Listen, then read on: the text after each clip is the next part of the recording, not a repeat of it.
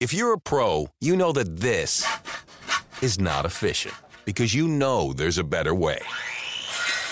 There's also a better way to save. When pro customers buy building supplies in bulk at Lowe's, they save up to 20% every day. Buy in bulk and save up to 20% on concrete, gypsum, and gypsum accessories. At Lowe's, buy more, save more. Visit the Pro Desk or Lowe'sForPros.com for details. Discount applies to contract to pack items. Minimum purchase required. U.S. only. All right, this is Locked On Ravens, part of the Locked On Network, brought to you by Russell Street Report. This is our Week 7 look at the Ravens' loss to the Giants. And joining me like every week is Ken McCusick. Ken, how are you doing with these struggling Ravens? Wow, it's getting a lot less fun, but it's good to hear your voice, Josh, and ready to talk some football. Yeah, it's I'm not going to miss the Ravens on Sunday. We've got the bye week coming up, and I think it'll be okay. No, it's definitely get well time, heal those wounds, and maybe do that other thing that you need to do. Maybe go to a movie, whatever. At least it'll be a Sunday without stress. You know, it's not going to be this, I think we can pull it out, or don't worry, we got it. Every game, it seems like the Ravens have played well in the first quarter, and then it's just been yelling at the TV. That's right. I mean, they've in 4 of the last 5 games now, they've blown a 10-0 lead, and that is really hard to do in that short a period. That's amazing. That's not something. That's not Ravens football. It's not what we're used to. Let's just get to it. Let's look at this linebacker situation. Right. Well, we talked a little bit about before the show, but the Ravens have really never entered a game with such an extreme shortage of linebackers. So we've had the injuries the last couple of weeks. I think everybody's aware that Dumervil, Suggs, and Mosley, 3 of the key defensive playmakers from expectations anyway, right, are all gone. And Dumervil never really showed anything this year, but Mosley and Suggs were playing well, and now the Ravens are severely impaired. So they really had to work through with a patchwork crew of linebackers. They don't really have a second inside linebacker. Albert McClellan stepped in and took the role, but they don't really have another guy to replace Mosley, or really to take Orr's spot, who Orr is replacing Mosley. So I'll just go through and give you the roles of these players, because there's some guys that we had been interested in seeing more of. We did, and some of them played well, and some of them didn't play as well. Right. So Zach Orr is second consecutive games defensive signal caller. He's got the green dot helmet, that means, and he made 11 tackles to lead the team, but he had a lot of troubles in pass defense, and he didn't really look that great. Certainly the 69-yard TD was not all on him, but there were 4 plays in his area that represented a significant portion of the passing yards. A 69-yard play, a 31, a 13, another one for 28 that was between him and the safety. So Zach Orr has been a target, and unfortunately, he's got to stay there. He's needed on the field every play, because there really aren't any other alternatives at this point. Well, yeah, I mean that's been the problem. Is it's you don't know who the Ravens are going to be able to put out there, and to make this, and that might be part of why we're having so much tackling. Tackling has been horrible this year with the Ravens, and part of it might be all these guys that aren't ready for prime time. Yeah, I mean, you have that. Another issue that goes right there with tackling and really showed up in spades this last week is angles to the football. And they were awful. They're awful. I mean, Webb's angle to the football on the 69-yard run is the worst I've ever seen him take. He should have been able to cut it to about a 30 or 35-yard gain by taking the proper angle to the ball. But, no one seems to want to take the backwards angle towards the sideline that cuts the guy off and keeps a play as not a touchdown. But anyway, he came up short on that one, and he wasn't the only one. Orr had a very bad angle to another play that went for 31. Right. So he wasn't the only one. Yeah, but Webb's a veteran. There's no excuse for that. We can't. Webb's supposed to be on that team. He's not a substitute. That's right. And when you really get down to it, the middle linebacker probably has a good need to understand angles. The safety has the ultimate need to really understand angles to the football. Cornerbacks cover a man, they also cover a zone, but safeties, they really need to know how to prevent that touchdown by taking the proper angle to the ball. Yeah, and that's unfortunate, and there's nothing we can do about it. We just got. It's going to be the same guys, unless we get a little health over these next 2 weeks.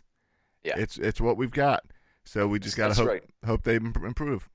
I mean, I don't even know what'll happen if they have another injury, but I want to go kind of quickly through who was playing, what their role was this last week at linebacker. So let's go to Albert McClellan. Yeah, well, Albert McClellan took the other inside linebacker spot, and his role increased to 57 snaps this week, so he's really taking a lion's share. McClellan is a pretty darn good outside linebacker for 2 downs. Forced into this ILB role, it exposes weaknesses to him. We've talked about before, so I don't think I want to do that again. But the move I'm hoping could be made was that Correa could play some inside linebacker and do a pretty good job at it. He seems to be a little bit better as a coverage guy, a little bit better at reading the quarterback. And if he could do that, then Albert McClellan could go back to his more natural position. And that's where the Ravens are really short right now, is that anybody who can stop the run at outside linebacker. And that had a big factor in how the Jets rolled up 155 rushing yards against the Ravens. So anyway, Zadarius Smith is the next guy, and he played for the first time in his career every single snap. So he's on the edge. I guess he might be the Ravens' best edge-setting run defender, which is really scary because I think he's probably he's below Suggs and McClellan anyway in terms of who the Ravens have. And he had a pretty good pass rush day. He had 5 pressures, a quarterback hit, and he batted down a pass that denied a third down. So he did a pretty good job on that, and he was involved in pressures that 3 of those turned into sacks subsequently. So Pierce's sack, for instance, and Judon's first sack, where Geno Smith was injured, he was a part of both of those. So he did some good things, but he really looked bad against the run. And the highlight of that was really failing to stay at home on the 30-yard reverse to Anderson, which was towards the end of the first half when they scored their second touchdown. He didn't stay at home, and Anderson looped around his side of the field for a 30-yard gain. We'll also remember him for putting his hand on the face of Fitzpatrick, and giving away the penalty that converted 2nd and 19. So that was a problem too. Okay. Now the other guy we got you mentioned in that with some tackles is Matt Judon, a guy whose name I didn't even know until he made a tackle, or I guess a sack. Yeah, I mean he had a big preseason. He had 4 sacks, and that was something we were really looking forward to, was seeing this guy hit the field. And he hadn't had too much time. He was playing 16, 19 snaps a game. Just a handful to in pass rush situations. We played 29 snaps in this game with the increased need. He was basically the pass rushing outside linebacker who was paired with Kamalei Correa, we'll get to in a moment. But he played approximately half the snaps, 29, and he got his first 2 career sacks. And they're both very nice sacks. One of them chased the guy down, hurdled the sprawling Smith by the left sideline, and then crashed into Geno Smith and put him out for the year. In fact, Geno Smith's career may now be over with this. We'll see if he ever comes back to play, but he has an ACL injury now. Oh, wow. That's too bad. What happened with the pass rush after Geno Smith left the game? We were putting a good amount of pressure on Geno and then could not put the same pressure on Fitzpatrick. Yeah, I agree. Fitzpatrick can get the ball out a little quicker. He's a little bit quicker decision maker from the pocket. But I can't put my finger on it, but I think they did have 4 sacks in the first half. They only had 1 sack in the second half, and the Jets certainly ran a lot more plays in the second half. Okay. So I mentioned Kamalei Correa. He was the other guy who split the outside linebacker duties opposite Smith with Judon, and he played 30 snaps. And the big play he had was he forced that fumble near the goal line that was recovered and then fumbled again by Jernigan. Guy got it in the game book, but that'll be corrected, I assume, and he's the one who actually knocked it free. I thought he did reasonably well setting the edge, and I take my notes, and if there's a bad edge set play, that certainly makes my notes, and I didn't really have one recorded for Kamalei, so I'm happy about that. He did only make 1 run tackle that I saw for a 4-yard gain, so it wasn't like he was exceptional in either direction, but it looked like he did okay. Okay, good. Go ahead. No, I was just going to move on with Anthony Levine, who's the guy who comes in for every dime set, right? He's our dime guy? That's exactly right. He's our dime guy. So he played 19 snaps. One of them was a goal line snap, but he played 18 regular dime snaps. He had a pass defense on 3rd down, so I thought he played pretty well. He's been praised by Harbaugh apparently in the production meetings. He's talking him up, and I'm glad to hear it because he's really a very valuable player for the Ravens, and whatever they've needed him to do, they've moved him around the field. Play safety, to play nickel, to play dime as needed, and he's quite a valuable utility man for the Ravens. That's great. So the last guy is Brent Urban, and he hadn't played any outside linebacker before. He's a defensive lineman, and he doesn't really play very much. He's mainly a special teams kick blocker and otherwise a contributor on special teams packages. But he played 13 total snaps, and 6 of those he was actually substituting for an outside linebacker. So he's in there and giving some time off to players like Correa and Judon, who would otherwise be taking that spot. So good use of him, and nice to see him be able to contribute that way as well. That's good. Now you're leaving out one more linebacker that we got to talk about. On the other side of the ball, on the preseason, you were telling me to buy a Victor Ochi jersey. Yes. Last week you were telling me the Ravens are banged up. They might try to get Victor Ochi off the Jets practice squad. That's right. Ochi showed up for this game, but not in purple.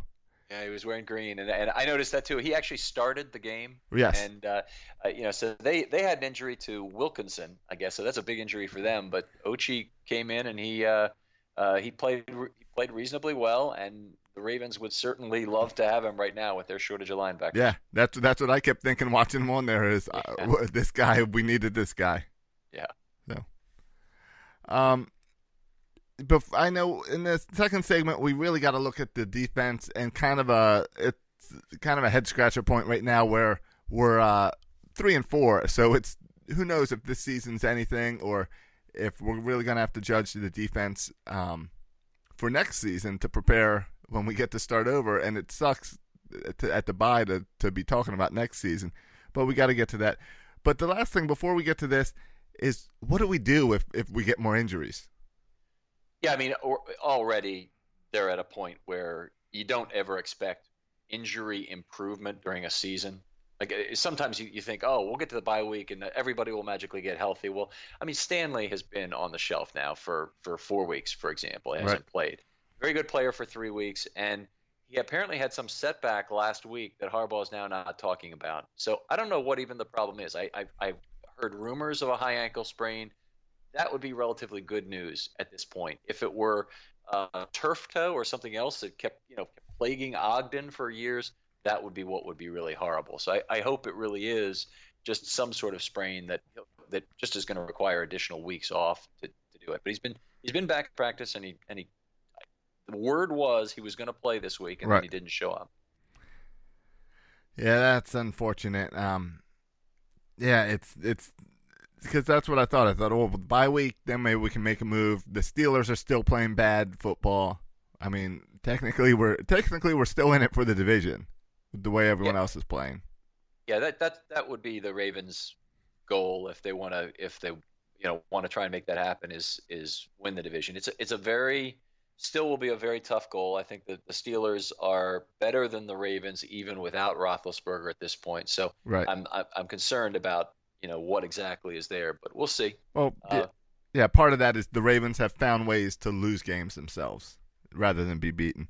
But let's take a break and let's come back and let's look at the defense and kind of after 7 games where we're at. Hi, this is Maury Moreland Morrison, here to tell you Geico has more than just great savings. Much more. Yes, while Geico could help you rack up more moolah faster than you can say metamorphosis, they've also been the fastest growing auto insurer for more than 10 years. That's more like it. Furthermore, Geico has fast and friendly claim service. That might seem like an oxymoron, but it's not.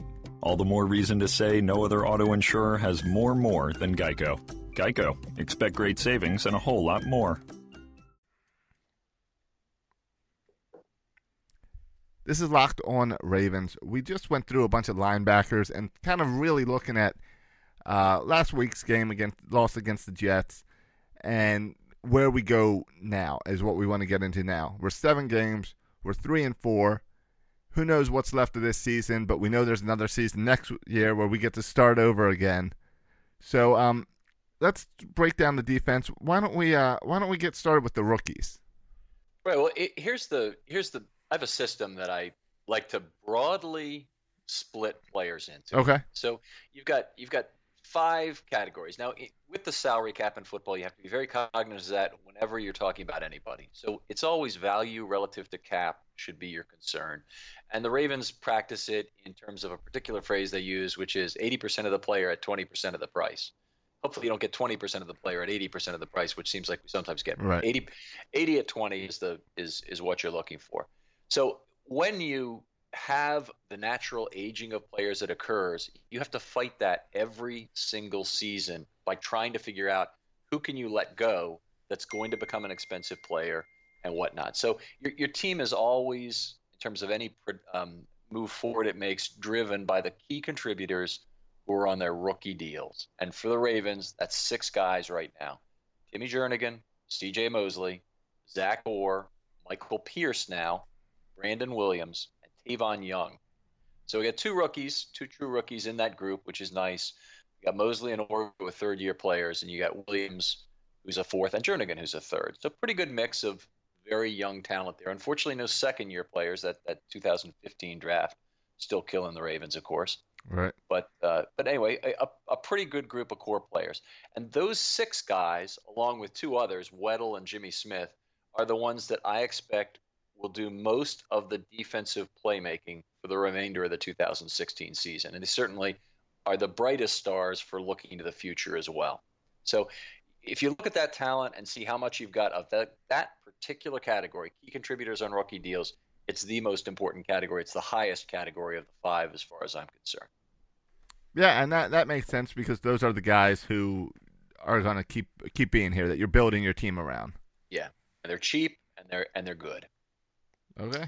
So now your second category is developmental players. So a lot of young players would be in this category, and they typically would be on their rookie deal. It would be difficult to be in this category and not be on your rookie deal. But there might be an exception, but I don't have any currently. But those for the Ravens right now, that breaks down to about 9 or 10 players, and I'll give them to you. Kamalei Correa, Carl Davis, who's currently on IR, so he's not going to improve this year. Right. Will Davis, the cornerback.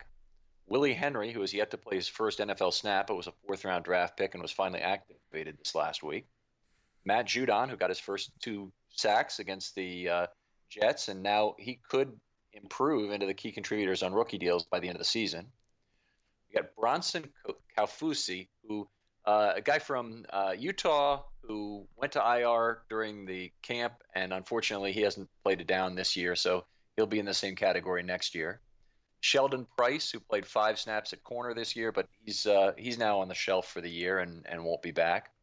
And then the one guy I had trouble placing was Za'Darius Smith, and I couldn't bring myself to put Za'Darius Smith into the key contributors on rookie deals yet. He meets the rookie deal, but he doesn't meet the key contributor yet. He's been too inconsistent in terms of his pass rush and ability to stop the run. So he's a player who could move up, but he's just not there right now.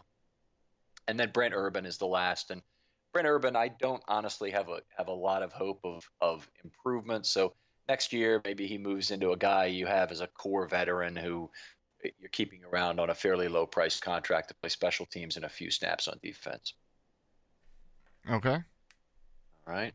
How about the veterans?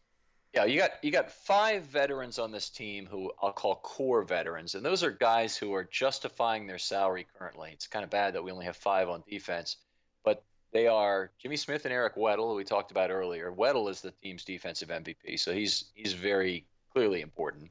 Right. And Jimmy Smith has been he's been back to being a shutdown cornerback these last few weeks that the Ravens need him to be. And again, I think you could make the argument that one of those 2 might be the worst player to lose, even with some of the Ravens' other defensive weaknesses. And then they have 3 other guys who are playing at a lower level and a much lower salary, but they make important contributions. That's Lawrence Guy on the defensive line. He's played about 35% of the snaps, but a valuable guy both against the rush and against the pass. Anthony Levine, who's a utility player and special teams ace, and our dime. And Albert McClellan, who basically is very similar. He plays inside and outside linebacker, utility guy on special teams, and a very valuable player. If you ever talk special teams with Jerry Rosburg, he might talk about Justin Tucker or Sam Cook first, but after that, he wants to talk about Albert McClellan and how Albert McClellan would be able to cover kicks in his sleep, and not only that, he can reposition all the other players on the field for you. So. Well, and special teams has been the one area with the Ravens this year that they've been good. Yeah. Up and down, I mean, not exactly what they expect, but 25 straight field goals now for Justin Tucker. Sam Cook had a good day punting. Devin Hester's been a big disappointment.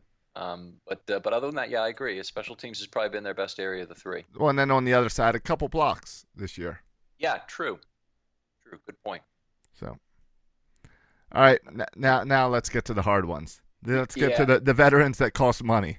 Yeah, you see, the veteran cap value concerns, and unfortunately, the Ravens have 6 of these guys. And you could look at this as a plus or a minus. I mean, your glass is half empty, half full. But you got a couple guys on this team who will never play for the Ravens again for certain. You can start with Kyle Arrington, who is a peas welfare project, I'll call him. He's never provided anything to the Ravens. I can never figure out why he's still on the team, and yet he is. Elvis Dumervil, I think his career is now over. It's certainly probably over with the Ravens at the end of this year. He may or may not be able to make it back. They haven't IR'd him yet, so maybe there's still a possibility that he'll play a few more snaps this year. Kendrick Lewis just got placed on IR this week. He's certainly done and won't be back next year. Lardarius Webb, I think, is playing his last as a Raven. He got a hamstring injury this week. Already was replaced by Marcuston Huff, who has just been elevated from the practice squad. So it gives you an idea of the Ravens' desperation on the back end. But Webb hasn't really played that well. He's got a big salary, and there's some dead money involved in cutting him. But on the other hand, I think it's getting to be time. And I tell you what, that's a really sad situation because his injury was derailed by 2 ACL injuries, and he was, in my mind, looking like he could be a Hall of Fame prospect after the 2011 season when he was the best cornerback in football. I mean, right, but we've seen nothing like that in 5 years. There's been nothing, no similarity to that player. That is correct. We got to be able to move on pretty quickly in football for just that reason. Sharice Wright's the last player of this exact type in the group. I don't know if he'll be back or not. The Ravens are thin enough at corner. They might want to bring him back as a backup. In some ways, they might have to demand that he take a lower salary. He does create some cap space if they can cut him at the end of this year. But anyway, he's injured now and don't know when exactly he's going to be back. The last one is Terrell Suggs. Now, Suggs is a special case. Obviously, he's played well this year. He has 5 sacks. He's playing the run extremely well. He did play the run extremely well, but now he's got this injury. Part of me just hopes that he will decide over the bye week that he wants to retire. That he's had enough, that maybe he's doing the team a favor. Maybe he wants to just get on with the rest of his life and do whatever he's going to do. Maybe he just doesn't want to go through the intense rehab process with another injury. But I would love for him to go out the way he did, sacking Manning on his final play, even if we have to look at it retrospectively that way. I look forward to his Ring of Honor induction and his Hall of Fame speech. We've talked about that before, but incredibly special player. He's earned the right to try and play somewhere else. I hope he does not, but I think he's probably at the end of this year will have played his last for the Ravens. Yeah, we've seen this pattern from the Ravens. They don't treat you special because you've been so good to them over the years.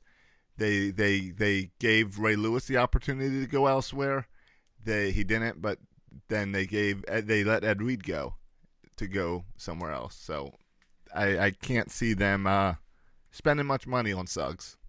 Right. I mean, all of those players, they would have loved for them to finish as Ravens. Unfortunately, Ray did. But in the case of Ed, at some point you just have to say, yeah, you've earned the right to play somewhere else. Go ahead, sign a big contract somewhere, and then come back to a one-day contract with us when it's over. Yeah. Well, sure. With Ed Reed, I think there had to be some off-the-field stuff going on there as well. Just I don't know. Just from what the reports of him and Harbaugh not getting along that came out, and for how quickly he ran to Rex Ryan, it makes me think something there wasn't great.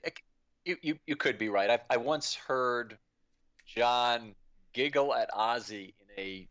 The two of them were with Kevin Byrne up on a stage talking. He kind of giggled at Ozzie and he said, well, I think Ed practices pretty much when he wants to practice. And that kind of commentary would tell you all you need to know about the relationship between Harbaugh and Reed, because he's not going to be crazy about that. Right. Sure. All right. Well, you've got one more group of people, the transitional players. Right. So there's always a group of players kind of on the margin of your roster who their spot is never safe, and they're making rookie money at some level. When I say rookie money, the graduated scale of the first 4 years, because they basically all fall in this category with one exception. And they're guys. These guys' job is always in jeopardy. So the guys on the defense that I have there are Maurice Kennedy, Robertson Daniel, who was just elevated at cornerback, Matt Elam, who still is sitting around on IR for the Ravens, Marcuston Huff, who now is our starting free safety, at least for the moment, Cavalus Luckett, who you may not know but is on IR currently, Patrick Onwuasor, who was just elevated to play inside linebacker last week, Gerard Powers, who is the starting nickel and has time, but honestly I don't think his job is safe, and Jamal Roll. So those are the 8 guys. 7 of them are in the secondary. A lot of that has happened because of all the Ravens' injuries in the secondary. They've got a lot of guys they've brought in from the street, from the practice squad, that they've really – you don't know anymore now if these guys have any NFL value left. And Huff currently has the chance. He might have the best chance to emerge and become a veteran with this team who stays around for a couple of years. Gerard Powers could also elevate his game. I don't think he's played all that well so far, but he could elevate his game and stick around.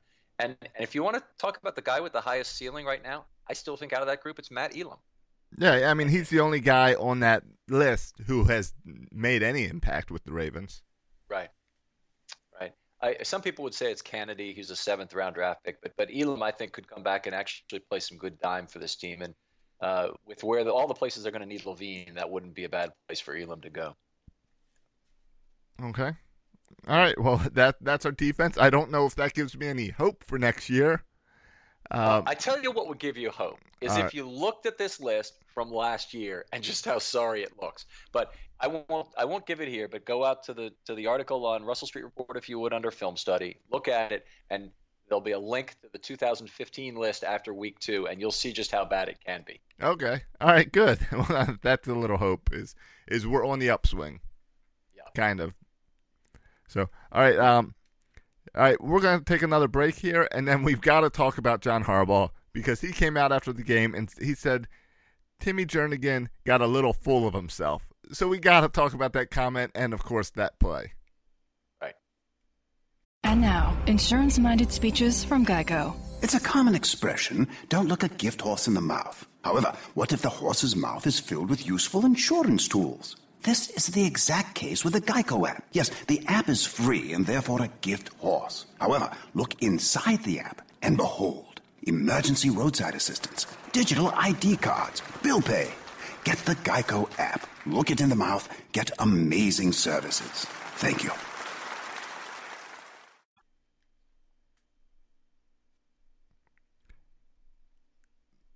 This is Locked On Ravens, a part of the Locked On Network, brought to you by Russell Street Report.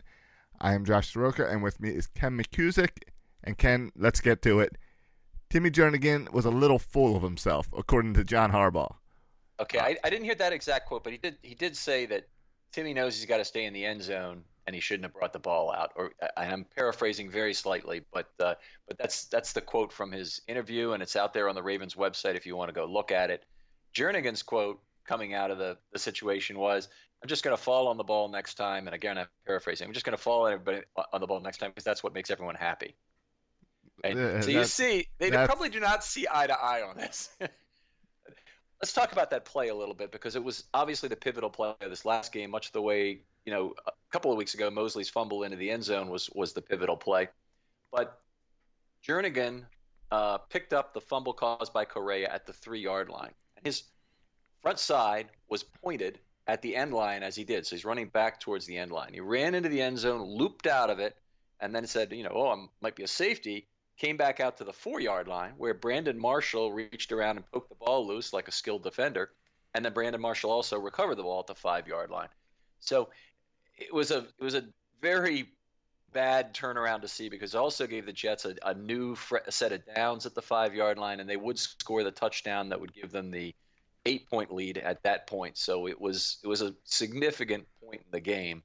But Jernigan's decision to leave the end zone, it was certainly not a malicious decision or anything. And it actually, I think, was probably the right decision because the ball was going to be spotted at the 3-yard line at best if he just fallen down. If he falls down in the field of the play, it's spotted wherever he falls down. By the impetus rules that the NFL has, if he goes into the end zone, that fumble recovery would be spotted back where he first took possession of the ball, which is around the 3-yard line. So either way, the Ravens were not getting a good spot out of this situation. Yeah, the only thing I saw it as a fan watching is I don't know those rules of it wouldn't be a safety because he's going into it. So I just said, all right, as soon as he gets out of that end zone, just fall down because you're 300 pounds. You're not going to run it far. Yeah, well, that would have been a perfectly legitimate thing to say, just fall down or get back out of the end zone and fall down. But I don't think it's reasonable to expect Timmy Jernigan to understand the impetus rules as they relate to a safety. And There's another layer of that he has to actually judge how the officials would rule on the impetus rules. And I don't want my big guy thinking about that. I want him getting the ball out of the end zone. And like anybody, I want him to practice good ball security. If you want to be mad at Tim Jernigan, be mad at him because he fumbled the football. But don't be mad at him because he made a decision to come into the end zone. It's not fair and it's not reasonable. Well, I think the frustration is that it's the second time we've seen a linebacker do this, with C.J. Mosley trying to get the touchdown himself. And that's where Harbaugh's other quote came out of saying, those are the things that cost us games, and those are the things we have to stop. Because it's little plays like that where just fall down and let the offense take care of it. That's right. Well, I there's no doubt about the play. The Jernigan play had a huge impact on the game and might have cost it to him. But I'm getting at another element when I wrote about this. There's a dichotomy of expectation that I think is really unfair. So on one hand, Harbaugh expects Jernigan to understand a relatively complex element of the NFL rulebook, and one I don't think is reasonable for him to expect. On the other side, if we fast forward in this game to 3:09 remaining, the Jets lined up for a 51-yard field goal. And you remember the play. So sure. Folks lining up. Supposedly he had the wind with him, but it's a windy day in the Meadowlands. That's a very tough field goal. Right. So anyway, Ravens line up, and what do the Ravens do? They block kicks, and they blocked another one here. Brandon Williams must have gotten 4 yards worth of penetration. It's practically in the kicker's face. Blocked it with what looked like his elbow, and the ball shot out of bounds towards the left sideline. Right. The kicker needed that extra distance, so he was also going more of a straight kick and not getting much loft on it. Yep, absolutely right. So anyway, the ball shot out of bounds. Now, under the NFL rules, if the ball goes past the line of scrimmage, okay, and is missed, it is automatically returned to the spot of the kick. Right, like a down ball. Like an incomplete pass. Or a kick that no one touches. Yeah, like a kick that no one touches is the way to think of it. So it's a kick that is not returned, is automatically brought back to the spot of the kick. So it should have been respotted for the Ravens' final drive to start at the 41-yard line. Okay. Right. Ball went out of the 30. Original line of scrimmage was the 33, so it did advance 3 yards. So it met the past the line of scrimmage criteria. And the rules of that actually are understood by many fans, like me, who was at the game and screaming at the top of my lungs that they need to get the spot right. And for some reason, Rosberg and Harbaugh did not push the point with the officials, and I have no idea why not. It's 11 yards at a time when 11 yards of offense was a lot for the Ravens.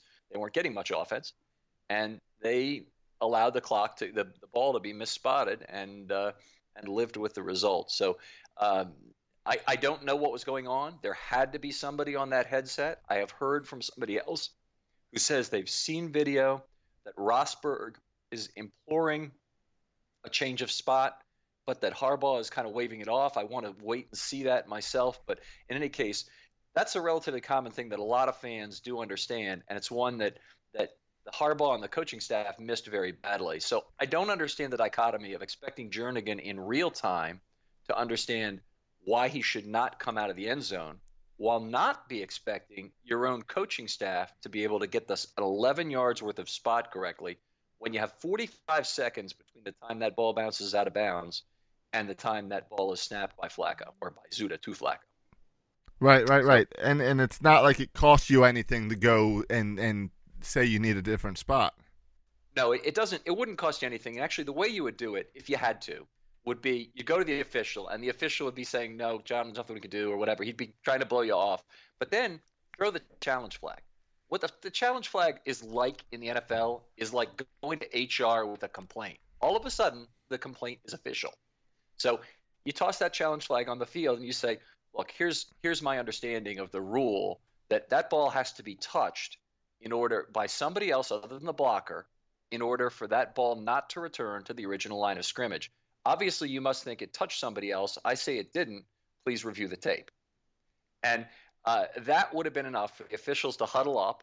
They may or may not have actually reviewed the tape, but they would have gotten the spot right at that point, and there's nothing they could have really done to leave the spot where it was. So I don't see any way that would not have been corrected had they thrown a challenge flag on. Right, because that's the negative is if they say, no, you're wrong, they lose a timeout in a crucial point. Right. They would lose a timeout, but they would not have lost a timeout because if they said it was not challengeable, first of all, every time that's happened that I've ever seen, the official walks over and says, Baltimore will not be charged with a challenge, but they're not able to challenge this play because of blah, blah, blah, blah, blah. It's not challengeable. Right. Okay. Well, in fact, that's not the case. The touching of a kick is a specified challengeable element on the list of things you can challenge. So they missed an opportunity, and it was very bothersome that this occurred the way it did. So they got this dichotomy of expectation. Unfortunately, that's one of the things that you'll see is a coach blaming players for a bad play, but then not really accepting it themselves. And I don't like seeing that from Harbaugh because I don't think I have in the past. And if I were really to say what I'd like to see him come out and say, you know what, I came to publicly and say I came down too hard on Timmy Jernigan. He was doing the right thing. He had to make that decision in real time. I understand why he did it. I don't like that he fumbled the ball. That's another matter. But I don't have any problem with him bringing it out of the end zone. He clearly wasn't doing anything selfish. And on the other hand, I made this big mistake. I would love to see that happen, but John needs to do something to make sure that he has control of his team. I think you're dreaming a little bit that an NFL coach is gonna go out there and admit that he made a mistake. Maybe. You always hear about we got outcoached, we got outplayed, we got out everything, and that starts with me. Well, give a specific example of where it starts with you, and this is one where Harbaugh was the eventual gatekeeper on whether or not that challenge flag got thrown, and he's the one who choked on it. And frankly, it's all his fault, whether or not the other people on the headset were telling him the appropriate thing. Right. Well, here we are at the bye week. Multiple questions. Is Harbaugh on the hot seat now? Do we have to say he is after a losing season last year and losing 4 games in a row here? Is there something – I think I pushed this last week or the week before, and you said no, there's nothing to it. But the defense has to be getting frustrated with the offense. Here we had a game where the offense scored no points. No touchdowns. It was special team points and a defensive touchdown. There's got to be some frustration in the locker room going on. Yeah, I think that would be kind of natural that the offense keeps putting the defense in a very bad position in terms of some turnovers, in terms of some field position. Special teams maybe isn't completely picking it up on that level either. But you're giving away some really good field position drives, and the defense is tired of getting blamed for things they shouldn't. It's said that the 2000 team had some friction between the offense and the defense, so it's not necessarily a season-ending thing. As it comes to your other question, which is really where's Harbaugh right now in terms of the hot seat, I certainly hope he's not on the hot seat for a lot of reasons. John Harbaugh's a great football coach, and he really is a good motivator of men. I want to make sure he does not lose that during the rest of the season where there is risk. Brian Billick was a great motivator of men. I mean, he was very good at making players understand certain things and to play for the team. Harbaugh's got a myriad, as I understand it, of props and other things he brings out to try and demonstrate things to his players and teach them things. And some of that came out in the Super Bowl video a few years ago. But anyway, I seriously hope the Ravens are not going to have an easy transfer to another head coach. It's going to be a very difficult transition. That's not something we really want to happen. So I'd like them to see them keep Harbaugh. It may be that both coordinators need to go and other members of the coaching staff needs to go. If Bisciotti, being a personnel guy, might have a different angle on this. And what he might do is say, I'll tell you what I'm going to do this offseason. John, your job is safe, but I'm bringing in process guys to look at everything else we do in terms of quality control, scouting, the front office. I want to look at the defensive and offensive side of the ball. I want to make sure we're doing self-scouting properly. And we're going to take a look at all your processes, and then I want you at the end of that period to defend what you've done, or just say, you know what, I agree, that guy's got to go. So, yeah, I had the opportunity to talk privately with Steve Bisciotti a couple of days after he let Billick go, and talking about that situation. And what it really came down to, I forget, he asked Billick some question, and Billick answered it wrong, and then he let him go. But it really came down to losing that locker room. And that is my fear with the way this season's going, and with comments from Harbaugh and Jernigan after this play, is if you lose that locker room, it's really tough to bring you back as a head coach. Yeah, I agree. I think that's what I've heard too, and that's great that you had a chance to actually talk to him. But Bisciotti was known to roam the locker room after the losing started happening in 2007, and that was unfortunately a very similar year to this year. They lost every meaningful edge rusher, and they lost every meaningful defensive back they had, and boy, that creates a very tough way to play defense. Anyway, we're going through some of that right now, and unfortunately I think we may be going through it again with that decision-making process for Steve Bisciotti. Yeah, that's unfortunate. But it's the life of football. You have good years, you have bad years, and so far this one's not looking so great. Ken, why don't you tell people where they can go on Russell Street Report and read these great articles with way more in depth than what we had time to go through today? Right, I appreciate that, Josh. It's on Russell Street Report. The column name is Film Study, so you can look there. If you're on Twitter, follow me at Film Study Ravens. I'm very active there, so if you want to be part of a football conversation during the day, there's always something going on, and I'd love to hear from you. How about you on your podcast, Josh? Yeah, my podcast is Section 336. We talk a lot of Baltimore sports. That's our main focus. I'm not sure if this week is going to be a focus on Baltimore sports because it's kind of a negative week. I'm sure we'll talk a little bit about this Ravens game, and there's a little bit of Oriole news going on that we'll break down, and probably just have a fun, get off topic a good amount this week because that's what we need right now in the city. How do you guys handle the offseason for the Orioles in terms of how you look at the team being changed for next year? We will hold off a few weeks, at least until after the World Series, and that's when we'll probably break down, all right, here's the free agents. What do we need to do? Where do we need to improve? What positions are secure? Because obviously, like, you got Manny Machado, Jonathan Scope, Adam Jones. Those three guys are locked down. So we'll end up talking about that. And then it's like, well, what do we do with a guy like Matt Wieters? And we'll start talking about that in probably 2-3 weeks. All right. But for now, people should just come back on Wednesday for another episode of Locked on Ravens with us, where we'll break down the offensive line. And I watched that game, as all of us did, and that side was a lot worse than the defense. So that'll be a fun episode. Thanks, Josh. All right, Ken. Is democracy in danger or decline? Condoleezza Rice, William Galston, and Carlos Gutierrez and others take on this question in the fall edition of The Catalyst, a journal of ideas from the Bush Institute. Surveys show Americans place less trust in institutions like the media and business. Others contend America has faced far more challenging periods and emerged strong. Leading policymakers, Bush Institute experts, and respected journalists take on this debate. Read about it at bushcenter.org/catalyst.